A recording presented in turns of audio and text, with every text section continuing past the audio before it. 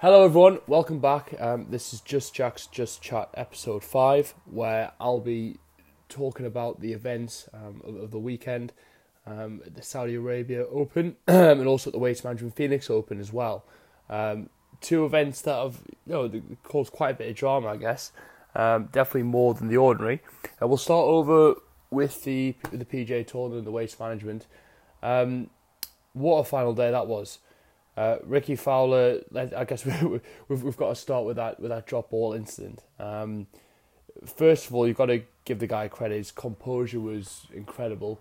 The fact that he was able to get up and down from that spot, he had about, I think, a 20-footer. Then he made bogey on the next hole, then to keep his composure and finish fairly strongly. It was excellent. Brandon Grace did him a few favours, of course. And I guess he had his own little dramas, right? He should have really been disqualified for a false drop. I mean, that rule's rubbish anyway. But if you're playing by the rule book, he should have really been disqualified. I guess it just goes to show that they should be able to place the ball. What happened to Ricky shouldn't happen to anyone on tour. It's not fair. Yes, it was the rules. Not blaming the rules guys. The officials, they did their job. But the rule's laughable. Really. I guess I'm a bit annoyed because my pick Justin Thomas looked like he was going to win after the second round before the weekend. There didn't really get it going on Sunday at all. He couldn't make a putt. All of a sudden, his driving seemed to be a bit more inaccurate, and he just never really got things going. He'll be specifically disappointed about the fact that Ricky shot a 74 and was still able to win. That was a definite opportunity for Justin Thomas to win there.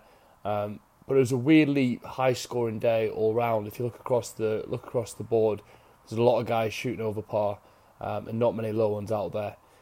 Bad weather coming out of nowhere, but I guess it made for a very, very eventful final round. But no, really happy for Ricky. He seems like a really stand-up guy. Love his swing, love his style. Excellent putter. Love watching him play. I think that's his first win since the Hero Challenge a couple of years back at Tiger's event. So, no, he's done very well. And then over the Saudi Arabia Open, a weird one, I think. I mean, Dustin Johnson, stellar. Great to see him to get his first win this season.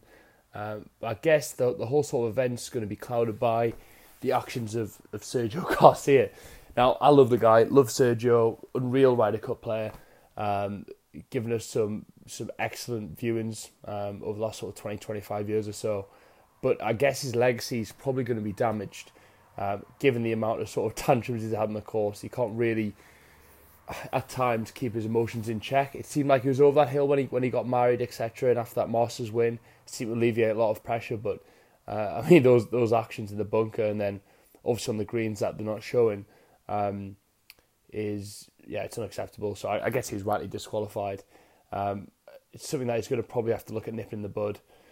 But yeah, it's a shame that it's had to sort of cloud Dustin's performance, and as well another very impressive performance by Hatong Lee. That Saturday was ridiculous. I think DJ had a 4-shot lead, and then Hatong went and shot like an eagle birdie or something. Made 4 eagles, 3 on par 4s. He was on fire, incredibly consistent golfer. That's going to be another top 10 for Hatong. And I definitely fancy him for another win this season. But no, really, really enjoyable viewing over the weekend. Some very dramatic stuff indeed. This week, the PGA Tour is off to Pebble Beach for the AT&T. I think it was Ted Potter Jr. won this event last year. Suffice to say, I think that's going to be a one-off. Don't see him winning again. No offence, Ted. And then I think, the European Tour's off down under. I actually fancy a Brit there. I fancy a guy called Aaron Rai. He's fairly new on the scene, but he's an exciting prospect. I think he's going to take home the W. As for Pebble, I guess the main thing that stands out for me is the fact that Tiger isn't involved.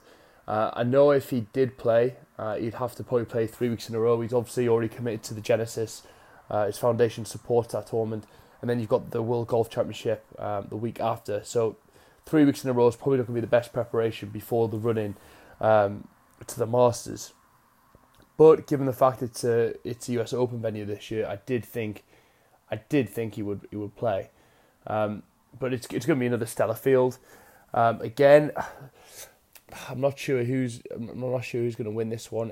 It's going to be quite difficult.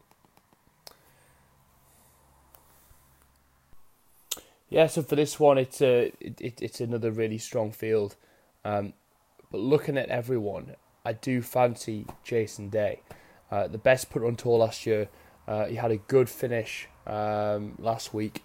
And I think he's going to be particularly hungry and keen for a really strong season. It's going to give anyone who wins a lot of confidence. It's a big competition to win. It's going to give a lot of confidence heading into the US Open as well.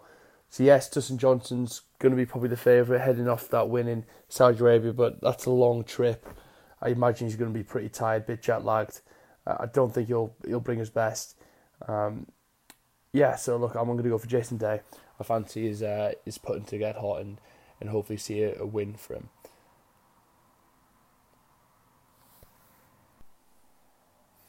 So yeah, there's my picks. Jason Day and Aaron Rai. Fairly happy with last week's picks, to be honest. Justin Thomas was, I think, tied third or fourth or something to finish. Definitely looked like he was going to win at one point. Not a bad shout, but then a wild card Lee Westwood shout was pretty poor. He didn't even make the cut after a fairly solid opening. I think one under his shot. But yeah, they're my picks for next week. It's just another short podcast today, everyone. I'm going to be doing these updates every week. Just a little quick talking points, something to listen to in the car or over a morning coffee or whatever. But there will be a lot more in-depth podcasts coming up. I'm going to be doing a lot more around the events Just Jacks are going to be running. We run our debut event on the 26th of April. We'll be running Ramside Hall. Their corporate golf open day will be running for potential business corporate customers for them. So that's going to be an excellent day. I can't wait to trial our product, to see how everyone enjoys it, to see how much the club and everyone involved can actually benefit from it, and also see see what it's like, see where we can improve before we deliver it. I say at scale before we do multiple events, I guess. So we're definitely trying to learn to walk before we can run. But I'm definitely feeling like it's getting momentum. The invites have gone out this week. And I'm very, very excited for it. So look, it's going to leave it there. A nice, short, snappy one. But there will be another one coming out probably back end of this week. I'm going to talk a bit more in depth about the golf industry. A bit more like the first one, I guess. A bit more why we're doing what we're doing. But also some in-depth specifics about how the day is going to be ran. And I guess what we hope to achieve from it. So look, thank you for listening. If you have done, thanks for checking in. And I'll see you guys on episode 6. Goodbye.